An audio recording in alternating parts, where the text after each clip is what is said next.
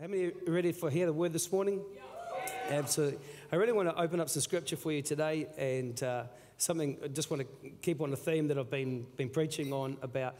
One of the verses I brought out a little while ago is from 2 Peter 3. What manner of people ought we be, or how then ought we live? It's an amazing question that I think we've all got to continue to apply to our life.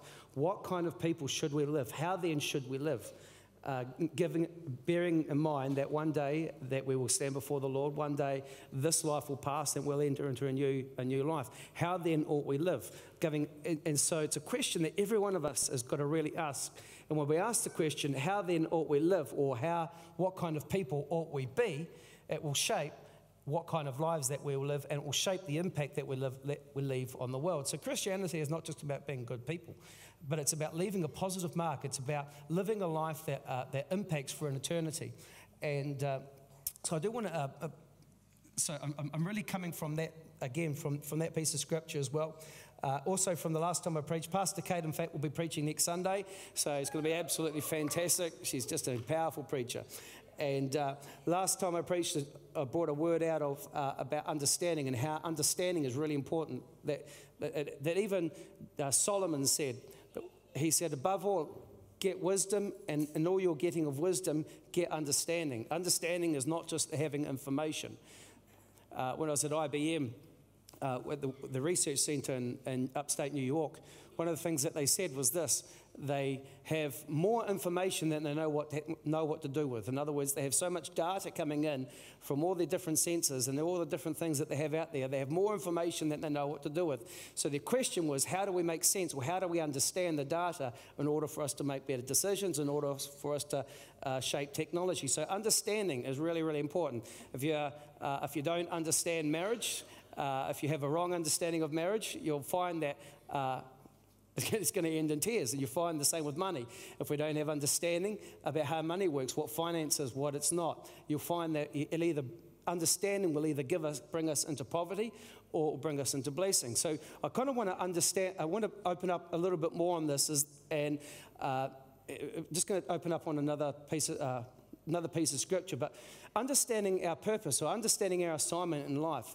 And if we can gain an understanding of what actually we're called to do, what actually our lives are called to be, especially as Christians, what purpose does our life have? What assignment does our life have? It makes all the difference to the type of life that we will live. And you'll find that if we have a wrong understanding of what we're here to do, you'll find that it creates destruction in the world. However, if we have a healthy understanding of our mandate, a healthy understanding of our call, both as individuals and also as a church, you'll find that we will be a light into the world. And I believe this is crucial at times like this. And I'm going to open up a piece of scripture. Many of you will know it already, but I'll show it in a different light. And you'll see how much it applies to our world, to what we are called to live, and how we should behave and how we should live our lives as people. And so many of you will know this, and I'm only just going to open up two verses. In Numbers chapter 13 and verse 1 and 2. And it said, now the Lord said to Moses, and this is where God had brought his people out of Egypt, and they were on a journey into the promised land. Most people here would know the story. However, there is one word in the story that literally changes how we read the story and the outcome of the story. One word. And so that's why it's important. We're just going to go over that right now. And so obviously none of us here are living in Egypt, so we look at the story as a metaphor. We look at it as a pattern, because what we can see is the pattern repeats all through Scripture, and even in our world today. You'll see how much it makes sense. So just two verses. Now the Lord said to Moses, send out men to spy the land of Canaan, the land I am giving to the Israelites, or the land I am giving to you. Send one leader from each of the 12 ancestral tribes. So Moses did as the Lord commanded him. So it says here, and many of you will know the story, that 12 men went in there, they came back, 10 gave her a bad report, they all saw the same things. But 10 came back with a negative report, and 2 came back with a positive report.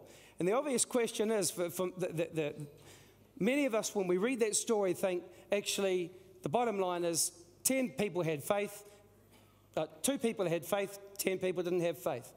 10 people were not so good, and Two people were good. But actually, that's a very, very shallow way of looking at the story. And the question is, why didn't they have faith? Because these were not ordinary men. They were men who had already seen the goodness of God. They had already seen the miraculous power of God. They weren't just any random people chosen. No, the Bible says that they were leaders of tribes. So who they were as individuals, who they were as men, they were strong and upright men. They weren't weak by any means. They weren't dumb. They were smart, intelligent people, right? And so it wasn't that they were initially lacking in faith, because it wasn't that long ago they'd all seen these miracles happen by God. So the question was, did all of a sudden their faith just disappear, or was there something else that is involved in here? Because I don't know about you, but I don't believe that faith can just disappear like that, especially when you can still recall what God has done. And so I want to just open up a little bit for you this morning. It says here, they all heard the same instructions, but I believe 2 had a different understanding than the 10. So here's what it talks about. It's what I'm referring to, understanding our assignment. Because if we don't understand our assignment, what we are called to do, what I'm called to do, and what we are called to do, well, it'll totally affect the way that we see and the way that we behave. And of course, it totally affects the outcome. Interesting. All heard the same instructions. The majority, however, had a completely different understanding. They ended up misunderstanding both the situation and the mission. How did they do so? And the issue lies in the word spy.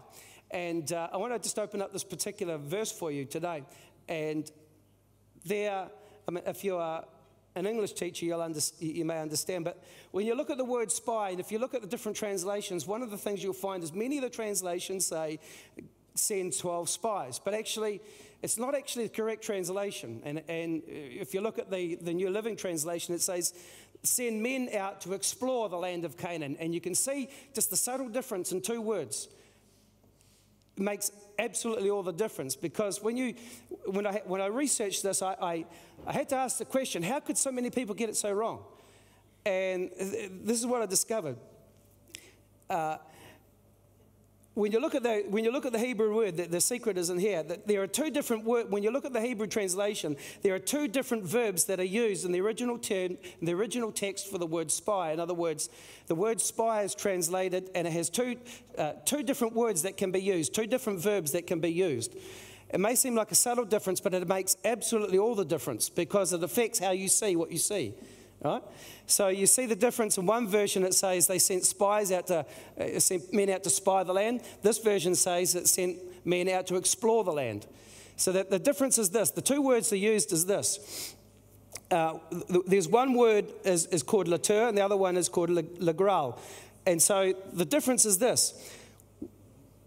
Latur is translated as, doesn't mean to spy, but it means to explore or to tour or to suss out or to tour the land. And interesting, the word latur, it means to tour, to explore it.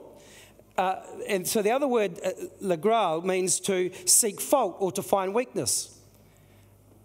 Interesting, the same word but used in a different verb shapes the way that you see, it shapes the way that you look at what you're seeing. Does that make sense? If you go to a place and you are a spy, you are looking for weaknesses. You are looking for faults. You are looking for things you're looking for weak spots. However, if you go to a place as a tourist, what you're looking for is all the good things. Does that make sense? Can you see then where one group of people misheard or misunderstood the mission of what they were there for? Because if you are there to look for weaknesses, if you're there to look and all you're going to see is weaknesses and all you're going to see is faults, you'll see all the other things, but actually what will consume you is the faults and the things that are bad about a place. All right? However, if you go as a tourist, you're not going there to see all the bad things. You are there to take photos and see the good things. You are there to see the good things of the land, right? And so the thing is, the difference of how you see and your understanding of what you are there to do shapes everything of how you see about a place, how you feel about a place, and subsequently, how then you will act. Subtle difference, but it makes all the difference in the world. Their mistake was they were not there to be spies or critics. They were told latur, not Negrao. Their job was to tour, to explore, to see the good in the land and report back. They would see what was good about the land, not what was bad about the land. I mean, anyone can see what was bad about any place. It doesn't take an intelligent person to see what's bad about any place. Right? Actually, so if you ever see somebody that has they misunderstand what they're there for, they interpret things wrong, and it affects the outcome completely. Yeah? And so you think their job was to tour and to see the good in the land and report back, not what was good, not what was bad, but what was good. So our understanding of a mission, a thing, a situation, a season will shape what we see of it, our perception, and affect what we do in relation to that. You can see that repeated all through history. You think about what happened to Vietnam and in the war. People lost sight of what they were there for. They misunderstood the mission. Because they misunderstood the mission, they saw things in a different light, they felt things in a different light, and they got disheartened, and a whole bunch of people came back completely messed up. And you can see the same thing repeats all through history. If you don't understand the mission, if we're not listening carefully, if we don't understand what we're called to do and not do, it'll shape everything about our life. The thing is this, they didn't need spies. God did not say, I've got no idea what's going on in that land. I need you to... He didn't say that at all. That was never God's intention. In Deuteronomy 1 and verse 32 and verse 33, it says, you did not trust in the Lord your God who went ahead of you on your journey in fire by night and cloud by day to search out places for you to camp and to show you the way that you should go. He'd already spied out the land. He already knew what was there, what wasn't there. He did not need to send spies. He does not need to send critics to find out what is bad. And the same as today. The world does not need a whole bunch of new Christian critics.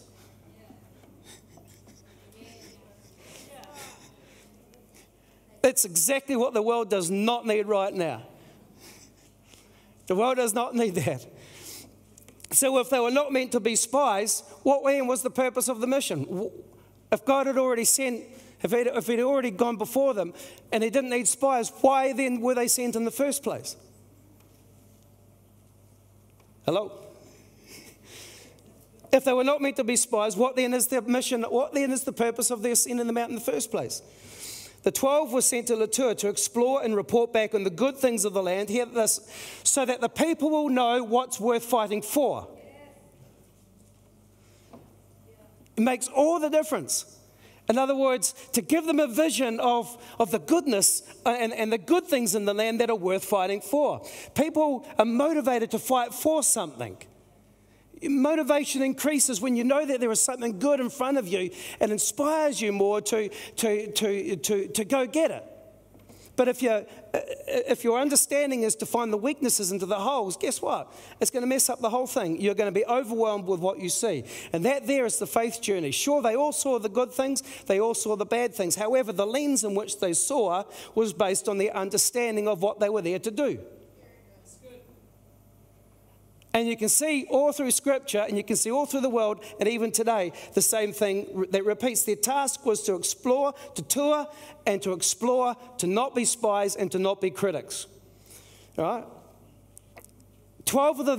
10 of the 12 men thought they were part of a story of espionage. The result was, listen to this, they looked for the wrong things, came to the wrong conclusion, demoralized the people, and destroyed the hope of a whole generation. Simply because they misunderstand the mission. They understood they were there to find the weaknesses. You can see the same thing repeats. And it's amazing if you have this, like I said, if you have the wrong understanding of something, you will look for the wrong thing, you'll come to the wrong conclusion, I'll say this again, and you'll demoralize people and destroy hope of people afterwards. Interesting, what you see is, just jump through Scripture a little bit, you see that when Jesus came into this earth and he walked the face of the earth, the disciples, people that walked with Jesus, also had the same issue. Their understanding was that God had finally come, the Messiah had finally come to overthrow the wicked Roman Empire. It's exactly that. They misunderstood initially the mission of Jesus Christ. In fact, it took them a long time to really click to discover actually what the mission of Jesus Christ is all about. Now, the question is this: is it possible? that if God's people coming out of Egypt, seeing all the signs and the wonders and the miracles that they did, but yet misunderstood the mission, the very same disciples that walked with Jesus personally, that saw the miracles again, also misunderstood the mission. Is it quite possible that the church, even today, can misunderstand the mission of what we're here to be doing? And that we can see the wrong things, we can jump to the wrong conclusions, and end up destroying the hope of a whole bunch of people.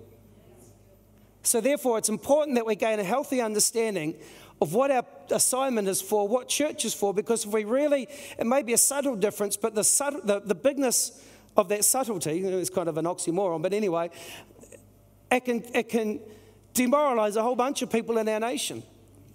It can rob a whole generation of the blessings that God has for us, simply because we completely misunderstand what the whole thing was about. Here, I'll give you a couple of examples. Like in Matthew chapter, there's examples all the way through. I'll just give you two. Matthew chapter 16, when Peter had this great revelation about Jesus as Messiah, had a wonderful spiritual experience. Next thing you know, Jesus is telling him, "Get behind me, Satan." What's the point of that? The issue was that Peter completely misunderstood what Jesus was there to do. His understanding was this, that Jesus is going to come and he's going to overthrow all the Roman soldiers that were giving all the people and all the Jews a hard time, and they colonized the whole country, so we're going to get rid of all these colonialist Roman soldiers, and we're going to set up a whole new godly government over the nation. And it's in that context that Jesus said, "No, get behind me, Satan." Can you imagine? Actually, I thought this is what we're all going to be about. But actually, Jesus had a completely different idea. You see it again in John chapter 9, when Jesus again is walking with his disciples, and they see they see a blind man lying on the side of the road. And the first thing the disciples asked was this: who sinned, him or his parents, that he's like this? In other words, who's at fault, him or his parents? Interesting that the lens in which they saw this person lying on the side of the road was that of a critical eye. Who sinned? All right? They misunderstood the mission. Jesus said, no. Neither him nor his parents have sinned, but that the glory of God might be revealed or manifested in the earth. And so you see a whole bunch of disciples who had walked with Jesus still misunderstanding the mission, seeing with different eyes, and could have just walked straight past. All right? Destroyed somebody's hope. And so the question is this: if it happened for those people, I'm sure, and I can see today, that it can happen and for us as well. So for us today, I'm just going to fast forward a little bit right now. So for us today, the Christian church, I want to just open up to see how easy we can get it wrong and actually what our mission truly is. And you'll see it in the way in many Facebook or social media presentations. You can see the mentality of so many. Sometimes you can see it direct, but sometimes it's indirect. You've got to be listening and seeing. But one of the things I want to just open up a little bit for you this morning. The Christian church is described in the Greek language as the ecclesia. So this is where a whole bunch of misunderstanding can come from, right? Ecclesia, the church. How do you define the church? Well, the church is defined in Greek as it's called ecclesia. And the literal definition of that means a governing body. In other words, it means to call out, but it's also a governing body. And so what happens is people can start to misunderstand what we are called to govern, come to a wrong conclusion, and end up behaving in ways that are contrary and don't bring hope to our country at all. All right? So it means a governing body. And it's often misunderstood, and if it's misunderstood, it becomes misused and it causes havoc to a whole pile of people. There's another idea too, which I'll open up for you. And it's an idea, it's also a doctrine. It's called the Seven Mountains, which I'll open up for you. But so you have an idea that the church is called to be a governing body, and there's a whole bunch of scriptures that people can see and interpret as actually, well, therefore, we are called to govern the seven mountains. We are called to, there's all these seven beasts in the earth that they all need to be conquered, and it's the church's job to rise up and to conquer and basically be the head of all these mountains of society, right? And so you get a mentality which comes across, or an understanding that sits in a whole bunch of people thinking, actually, we're the ones to be sitting at the head of every table of society. There's a problem with this. It's never worked. It's never worked in history. I'll open up for you this. You can see this mentality today, and even in regards to the election. You can see, and hear me, I'm not bagging any party or anything like that. But what I am saying is this: when you see the language, when you see the written language or hear the oral language, you'll see that there is an idea of dominionism. So what I mean by that is this: that the Bible says that we are called to rule and reign with Christ, right? The Bible does clearly say that. But it's important that we gain a healthy understanding of what that actually is and when that will take place. Because if we misunderstand that, actually what happens, we end up becoming a bunch of critical Christians that are absolutely useless to no one, right? And brings no hope at all to the world. Right? So it's important that we gain a real healthy, because if we understand our true mission, we will be people that can bring hope to the world. So you have a whole bunch of ideas like the 7 mountains. You have ideas like this governing body. And especially what happens is it gets into a place of unbalanced extremes. So you can see in our society, you can see amongst many Christian voices today the idea of dominionism, basically, which means this: whether through political activism or other means, to have Christians governing non-Christians. In other words, the ideology that many people have, many Christians have, is that we should be the ones governing the government, that we should be the ones governing the banking system, that we should be the ones governing this. We should be at the head of every single table of society. Jesus never said that. Right? In fact, that was the same mentality that Peter had when Jesus said, "Get behind me, Satan." His idea was that these guys were going to be seated at the head of every table. They were going to be sitting at the government tables. They were going to be the ones calling the shots for the nation. And Jesus said, "No, it's not that at all." Hello?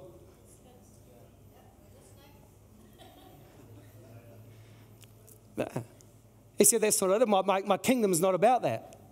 Not yet." I'll say that again. It's not about that. It's not yet. Right? And so it's important that we understand. You can see that in and even, like I said, even in political parties, that we're going to take over the government, we're going to overthrow all these things, and we're going to set up a new kingdom, a new government. And it's going to say, wait. Is that really what Christ has called us to do? I'd suggest not. Interesting that God's purpose for our dominion mandate was not to rule over humans, but to rule over the creation order. God said, let them have dominion over the earth, not people. Over creation order, over animals, over the environment, all those sorts of things. But not people. And so the idea of that we should have dominion over people, actually, I believe, comes from a fallen nature. You can see again that historically in the Bible, and you can see that with people's insecurity. When people are insecure, when they don't know their assignment, they'll try and find dominion over other people. It comes from a whole bunch of things. I won't go into that right now. But we are authorized by God to maintain order in the earth. The desire to rule over other people comes from man's fallen nature, and this continues to be a driving force in the world today. You can see it everywhere. Even look back in the Dark Ages, for example. You think about the Dark Ages. Interesting, it's called the Dark Ages. But you think about what happened there. The church basically overruled the state. The word of priests was as law. It was when the Catholic Church, Roman Catholic Church, effectively ruled the whole of the Western world and it controlled nearly every aspect of civil life. Parish priests held sway over small towns and communities. Cardinals and popes could bend kings and nobles to their will. Essentially, what you see in the world today, there are a whole bunch of Christians in the world exactly wanting that back again. The question is that the right thing or is that the wrong thing? Is that what God really called us to do, or is it not what God's called us to do? One of the things that you can see is that in that age, sure, the church ruled a whole bunch of people, but it actually enslaved a whole bunch of people. And historically is this, that whenever the church as such was in that place of absolute overall power, there was a whole bunch of pain underneath it.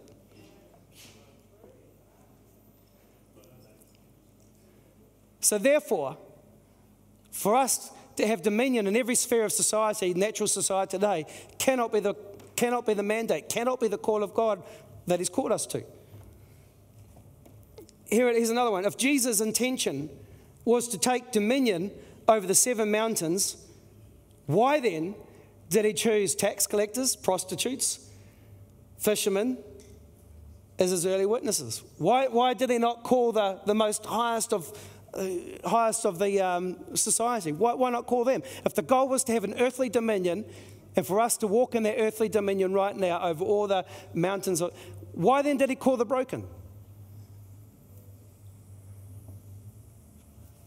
Because the dominion that he was talking about at this time, in this age, was not about over all of that. It was not about having dominion over the banking system. It wasn't talking about having dominion over the education system or anything like that. No, his kingdom was of a different kind at that stage. And I believe that we're still in that age where the kingdom of God he's talking about is about in our heart. Right? It's about in our heart. So Jesus said, he's clearly said in the scripture, he said in Matthew chapter 5, that we are to be salt and light in the world. That's influence, that is not dominion. There's a big difference between having dominion over something and having influence in something. Right? It's one thing to have dominion over something, and historically Christians have never really been that good at it anyway. Right? I know some people that are, they can't even govern their own home. They can't govern their own Visa card. They can't govern this, and yet they want to have governance in these places. It doesn't make sense. Why would God do that, such a thing? Right? So it's important that we get a really healthy understanding of what our assignment is and what it's not. And so Jesus called us to be salt and light in the world. That's influence, not dominion. So where are we then are supposed to be having dominion? Because it's not that we're not called to have dominion. Let me make it real clear. We are called, the first place we are called to have dominion is this, our own internal life. Our own internal life. In other words, the first place we are called to rule is in our own heart, in our internal life. All right? In Proverbs chapter 16, verse 32, he who is slow to anger is better and more honourable than the mighty. And he who rules and controls his own spirit or his own internal life is mightier or more honourable than he that captures a city. So in other words, is it more honourable to be in a place of government where you're calling the shots, or is it more honourable that you're a person that has dominion and rule over your own internal life? I mean, you can see that in politics right away. No one wants to do that walk of shame and that speech, oh man, I'm so sorry. I mean, we've had enough of that. You and I are first and foremost called to have dominion over the issues of our heart. Second place you and I are called to have dominion is this. The Bible says in Luke chapters 10 and verse 19 to 20, behold, this is from Jesus, behold, I give you authority to trample on serpents and scorpions and over all the power of the enemy. Nothing shall by any means hurt you. Nevertheless, do not rejoice in this, that the spirits are subject or under your dominion, but rather rejoice because your names are written in heaven. So essentially, we're called to have dominion over our internal life. And 2, we're called to have dominion over spirits that torment people. Hello, are you with me this morning? So next time you listen to podcasts or listen to social media things about how we're going to take over the earth and we're going to overthrow this government, ask yourself this question. Is this really of God? Is this really our call? Or is it not? Is our call something different? Is our assignment different? Because if we misunderstand what our assignment is, we'll be looking for the wrong things, we'll come to the wrong conclusions, we end up making the wrong decisions and destroy the hope of a whole generation.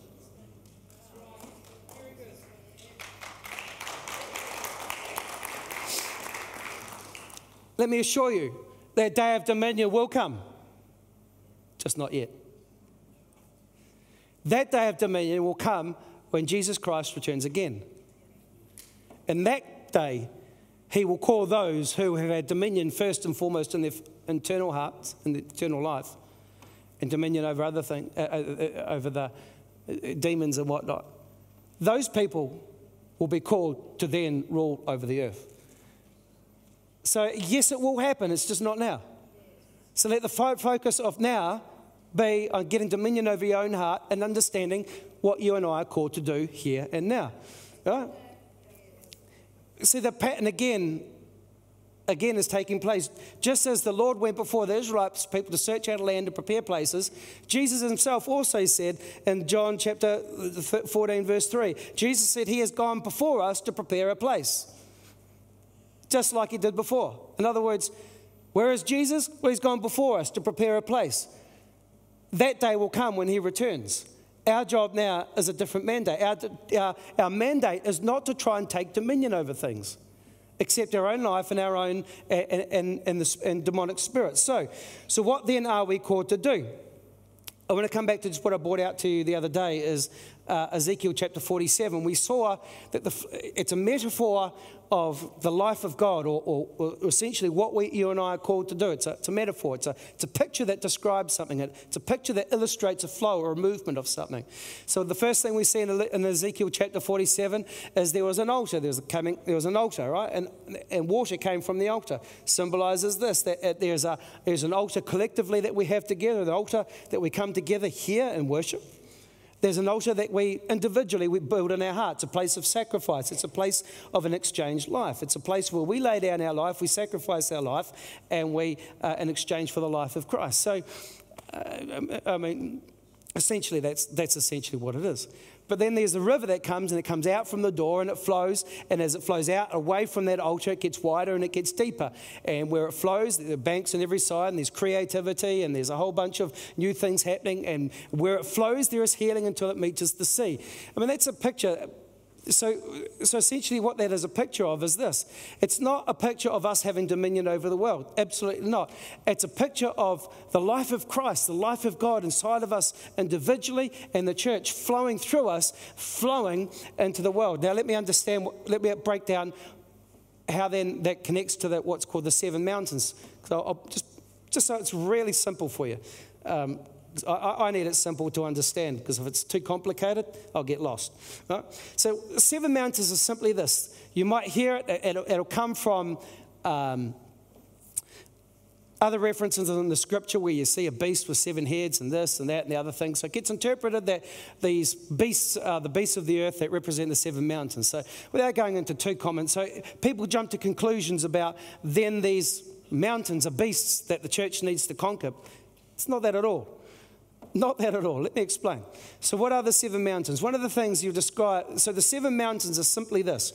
The seven mountains is just a framework for identifying the different spaces of our world or society. So when Jesus said go into all the world, what's he talking about? Simply, in a nutshell, seven mountains simply puts a framework up to describe what he's meaning by the world. So let me unpack what they are. The first one is religion. In other words, the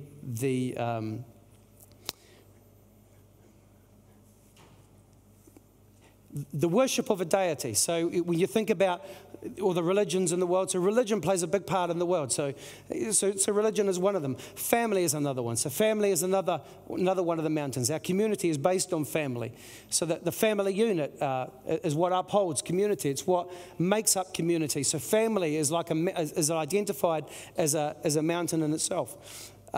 Business is another one. Business is another space of society.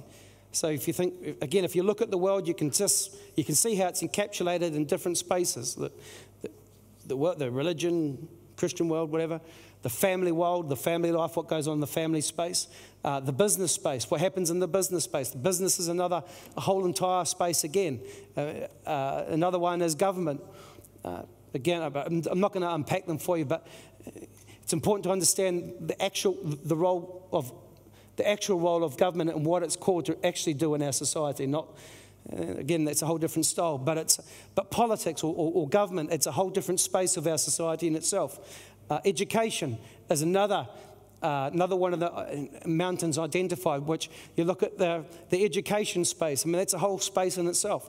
A bunch of teachers here, and you understand that actually education can be a beast in its own. Sports is another one. You look at how there's sporting space. That's another environment. You look at how much it involves so many people. It's how much of an influence it has on society. You can see it's a space in its own. People dedicate their lives to sports. People sacrifice family for sports. So obviously sports is a big mountain of influence. and the seventh one is with arts or the entertainment. You can see how much of a influence that is in the world today. So one of the things we see, that's when Jesus said, "Go into all the world," he's saying, or "You are the salt of the earth, the light of the world." That's essentially what he's talking about. All those spaces, all those 7 spaces. And he's not saying go and have dominion over it and have Christians over leading every one of those spaces. He's not saying that at all. What he says is this: we are called. So the goal is this. What then is our mission? The goal there is twofold. I want to just conclude it shortly. One, the goal is to follow Christ. The goal is to follow Christ. The goal, first part A of a twofold goal is this: is to follow Christ. It's to be a disciple of Christ. It's to follow him, not follow entertainment, not follow the media, not follow any of that. It's to follow Christ. Jesus calls us to follow him, to become disciples of him. So our number one mission, our number one goal in our life is to become like Christ, regardless of what's going on. Like in the midst of a hostile Roman colonization, where they'd crucify people for little things. It's in there Jesus said, "You are the light of the world." You know, he's teaching people how to be Christ-like. And so our first and foremost goal is to follow Jesus. That's why there's an altar as the first place, because out of that altar flows everything else. So the number one goal is to become like Jesus. Regardless of who's in power and who's not in power, regardless if the economy's doing this or that, regardless if there's a blue, red, white flag, doesn't really matter. Regardless of anything else, the number one priority is that you and I become a follower of Jesus, that we dedicate our heart to the Lord. Huh? Regardless, that we learn to live as Christ lived. It's not that hard. Number 2, we are called to be salt and light, to bring fresh water, to be influential, not to try and obtain worldly dominion or try and Christianize the world. Come on. It's not what we're called to do. We're not called to try and get dominion over the banking. We're not called to do that. We're not called to overthrow this wicked government and put this new Christian government. That's not what we're called to do. Wherever did you read that in the scripture? Who told you that? It's not so. It's not so. If it was so, it would have been clearly laid out in scripture. It's not so. People misunderstand. The mission is not to try and Christianize the whole world. Get everyone to say sorry Jesus prayers. It's not going to happen. Hello? Yeah, think about it. Salvation is in the Lord's hand, absolutely. Yeah? But the bottom line, if we all try and take over government, there are people that will trying to do that. They can't even manage their own lifestyle first. How can they? It's not going to work. We are called to be the salt and the light of the earth. In other words, we're called to be an influence. We're called to bring fresh water into the space of entertainment. We're called to bring fresh water into the education system. We're called to bring fresh water into families. We're called to bring healing and fresh water into government. We're called to bring fresh water, be our salt and light and influence into the education system. Not try and dominate it by any means, but we're called to bring fresh water, to bring healing to it, to bring our influence into it.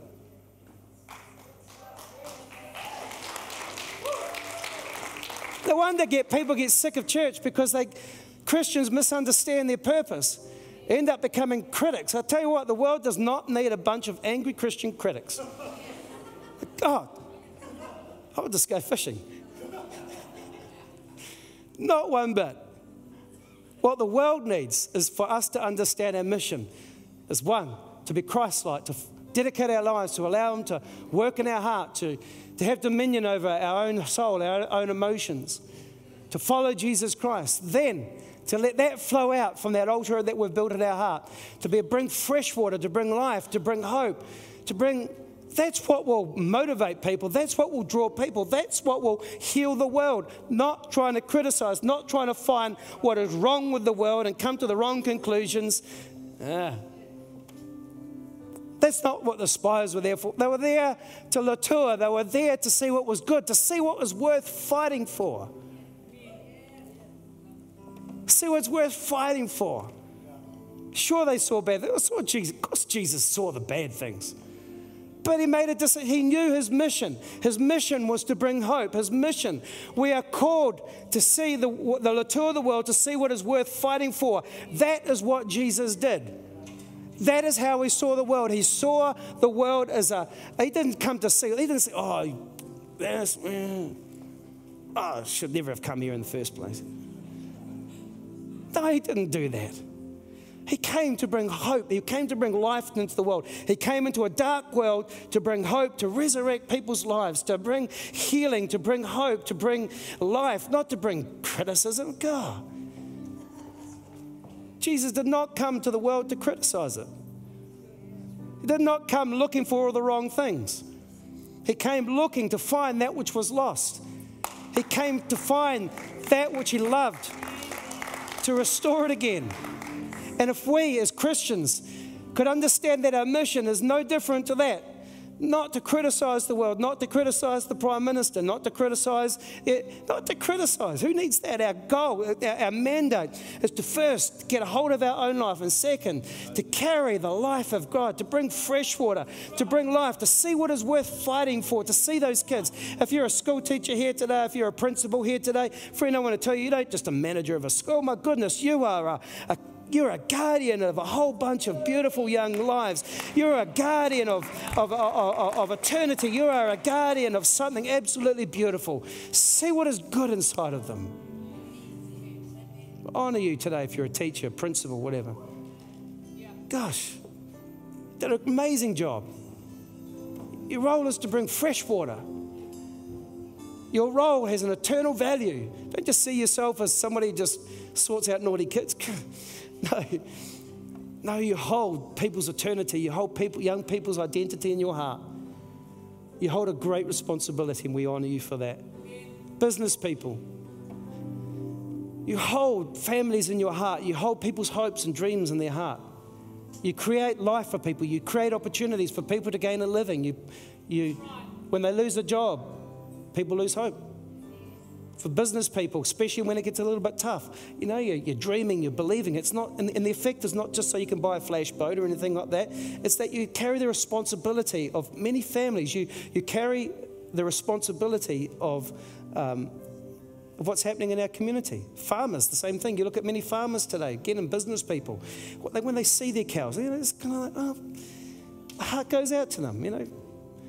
What people in our community need is Christians that will see hope, that will see and inspire people, that encourage people. Take them out for a coffee, encourage the teacher, encourage the principal, encourage the businessman, encourage the politician.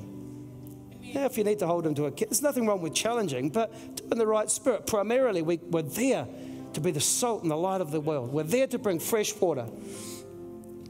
We are there to bring good news, to stand up for what is right, not be a mob of angry Christians finding fault everywhere. Sure, there are going to be battles, without a doubt. Did Joshua know that? Yes, he did. Did Jesus know that? Yes, he did. But he emphasized, actually, it was all worth fighting for. It's all worth laying down our life for. Because people are valuable. Our world is valuable, and our world is beautiful. There's so many great people out there doing an amazing job. I can tell you now what the world does not need is Christians trying to take over the whole world and trying to rule the whole flipping thing. It's not going to work. Our goal, again, one more time, is to take dominion over our own heart, take dominion over spirits that torment people, not people. Take dominion over the things that the sicknesses, diseases, torment. We're given that authority. We can do it. You can do it. We are called to bring life into this world. The real need is more ministers in the marketplace, not in the pulpit. The real need is for people in the business world to say, I'm a representation. I'm here to bring fresh water into the community. I'm here to bring fresh water into the business world. For people that are in education, I'm here to bring fresh water, to bring life into these young kids, not just to the kids, but to the teachers and also to the families. If you're in government or politicians, I'm here to bring fresh water into the government. I'm here to, this fresh water will clean out some of the salt water and it'll produce life. In the family space, I'm here to bring fresh water. in the church. You know, not everyone's called to stand up here, but there will be people that will have it in your heart. Will come bring from you fresh water. But you'll feel it in your heart. You'll know what you're called to, because God will position you in that place. You won't need to try hard for it. It'll already be there. Huh? Our goal is to bring fresh water. What our world needs now is more Esthers. People standing before the King and appeal on behalf of people. What our community needs now is Daniels that will stand in government and bring understanding and bring revelation and bring wisdom. What our church needs, what our world needs, is more Josephs that will help make sense of come up with strategic economic plans that will keep people from falling into poverty, that will keep people from starving. That's what our world needs. Wherever God has placed you, always remember, you're an ambassador. First and foremost, allow God to work in your own heart. 2, be a channel of the river of God. Don't listen to those people trying to take over the government. It's not going to work. Something will come up, and next thing you know, oh, God, not another Christian doing a dumb, stupid thing. What the heck is wrong with these people? Oh, I'm messing with you a little bit. But I pray that today, that God will use you powerfully wherever He has placed you. I pray that His presence will flow through you. I pray that today that you will be a vessel of hope, that you'll be a vessel of fresh water, that you'll be the salt of the earth, the light to the world. I pray that today that you would not have a critical spirit, that you would understand what your mission is there, that we would see the good in the world, that we would see what is worth fighting for, that we would see what's worth laying our lives down for. I pray even for the family, for the fathers and the mothers here today. I pray that today that you would as you lay down your life, as you build family, that you raise sons and daughters. I pray that you would do it with all godly wisdom. I pray that you wouldn't just be self-centered and have your life focused on your own little thing, but you'll be aware that you are raising up a generation of people that will influence our society. So every mum and dad, I bless you today. Every school teacher, I bless you today. Business people, I bless you today. May you be the light of the world in Jesus' name.